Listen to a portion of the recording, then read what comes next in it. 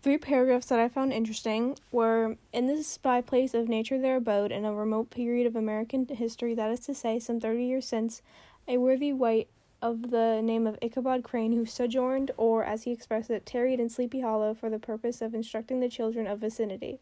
He was a native of Connecticut, a state which supplies the Union with peers for the mind as well as for the forest, and sends forth yearly its legions of frontier woodmen and country school masters. The cognomen of Crane was not inapplicable to this person. He was tall but exceedingly lank, with narrow shoulders, long arms and legs, hands that dangled a mile out of his sleeves, feet that might have served for shovels, and his whole frame most loosely hung together. His head was small and flat at top, with huge ears, large green glassy eyes, and a long snipe nose, so that it looked like a weathercock perched upon his spindle neck to tell which way the wind blew. To see him striding along the profile of a hill on a windy day, with his clothes bagging and fluttering around him, one might have mistaken him for the genius of famine descending upon the earth, or some scarecrow eloped from a cornfield. So basically, they're describing how he was not like everyone else in the town, and how he was considered proper or smarter than everyone else, because he was like a classy man, and like I think it said lady, in a different paragraph it said ladies man, but that's like what they're trying to hint at in this paragraph. And what stands out to me is that I liked how he went into like a weird detail, but he still went into detail. Like, if it was today, then this wouldn't be like considered like, oh, weird or anything, and he like used the word, his head was small and flat at top and a long snipe nose, so it was more like detail that it was more detailed is what I'm trying to say. And the next paragraph that I liked or enjoyed, I guess, was, when he entered the house, the conquest of his heart was complete. It was one of those spacious farmhouses with high-ridged but lowly sloping roofs, built in the style handed down from the first Dutch settlers. The low projecting eaves forming a piazza along the front, capable of being closed up in a bad weather. Under this were hung flails, harness, various utensils of husbandry, and nets for fishing in the neighboring river. Benches were built along the sides for summer use, and a great spinning wheel at one end, and a turn at the other showed the various uses to which this important porch might be devoted. From the piazza, the wondering Ichabod entered the hall, which formed the center of the mansion and the place of usual residence. Here rows of resplendent pewter, ranged on a long dresser, dazzled his eyes. In one corner stood a huge bag of wool, ready to be spun. In another, a quantity of linsey-woolsey, just from the loom, ears of Indian corn, and strings of dried apples and peaches hung in gay festoons along the walls, mingled with the god of red peppers. And a door, left ajar, gave him a peep into the best parlor, where the claw-footed chairs and dark mahogany tables shone like mirrors, and dirons with their accompanying shovel and tongs glistened from their cover of asparagus tops. Mock oranges and conch shells decorated the mantelpiece. Strings of various colored bird eggs were suspended above it. A gray ostrich egg was hung from the center of the room, and a corner cupboard, knowingly left open, displayed immense treasures of old silver and well-mended china. Okay, that one was longer than I thought it was, but basically what he's describing how this house looks, and he's going into detail like he did in the last paragraph, which I liked. And since this is set in like a different time period, he was actually, I think this book is from there, so it makes, from that time period, or was written then, so it makes more sense as to why he would know this. But I was going to say, he would have done like research on what was popular in that time if it was written today. That's what I'm trying to say. And yeah, that's what I liked about it, or found interesting. And the last paragraph that I found interesting was, fain would I pause to dwell upon the world of charms that burst upon the enraptured gaze of my hero as he entered the state parlor of Van Tassel's mansion, not those of the bevy of buxom lasses with their luxurious display of red and white, but the ample charms of a genuine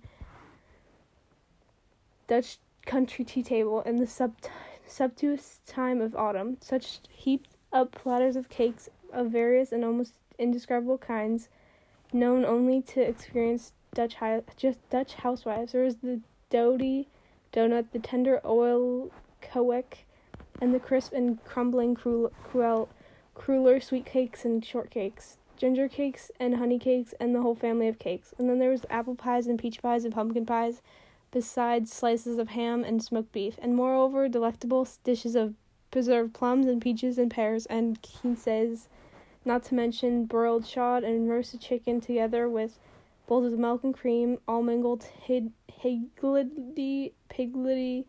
pretty much as I have enumerated them, with the motherly teapot sending up its clouds of vapor from the midst.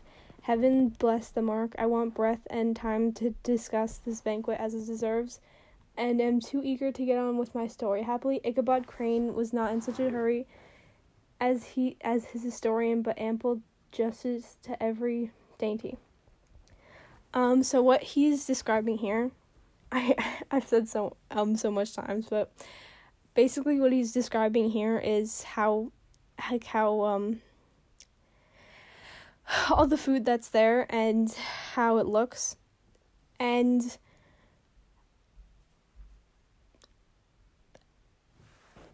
I don't know, and I kind of lost my thought there, but he's describing how it all looks and trying to, like, I think it's imagery. Well, it is imagery, but trying to get the, like, audience to understand and, like, imagine their own, like, dream set of food, which is why he included a lot of different types of food, or at least that's how I interpreted it, which is why I liked it. And yeah, I don't know what else to say. Goodbye, I guess. What was your American dream job? When I was in 12th grade, it was November of my 12th grade year, and they had kids going down to IBM on a bus, like as, like doing a part-time job, like half school, half work. And I didn't think I would be eligible. And one of the girls dropped out, one of the candidates dropped out in secretarial. And I asked if I could get the job. I didn't know how to type. I didn't know how it would be. And I went down and I got the job. I didn't even have to interview. They automatically took me because I was very excited to get it. I would do filing, typing, and I would learn whatever I could learn while I was down there. And I really loved it. I loved every bit of it. And I wound up going down there every day on the bus. And then when I would have holidays and weeks off, they would let me go down there for full weeks. And then after my senior year, I went on employment. I went for a job interview for the same exact job, and I went for part-time, and they hired me full-time. And then I climbed the ladder, and I retired from IBM. So that really was, I did get my dream job. Do you think that you used a lot of what you learned in IBM in your job now? I do, because I type from home now. So I do medical transcription, so I did type a lot. A lot of bosses would dictate, and I would have to type their dictations, letters, and notes and stuff. So yeah, I did learn that way, that I did like to type, and I did like dealing with people. So yes. What do you do? What job do you do now? Right now, I do medical transcription, and I type from home. I do medical reports, so I do operative reports. So if you go into the hospital, I would do like your admission and history, any consults that you have. These would all be separate reports that would be included in one file under your name. And I also type, if you have an operation, I type the operation that the resident or the doctor, usually the doctor, types. Are you passionate about the job that you're working in now? Yes, I do like it because it gives me the time to be home. I do work from home, so it does let me make my own hours. I can work nights and weekends. I can work anytime that works, and it be around my family.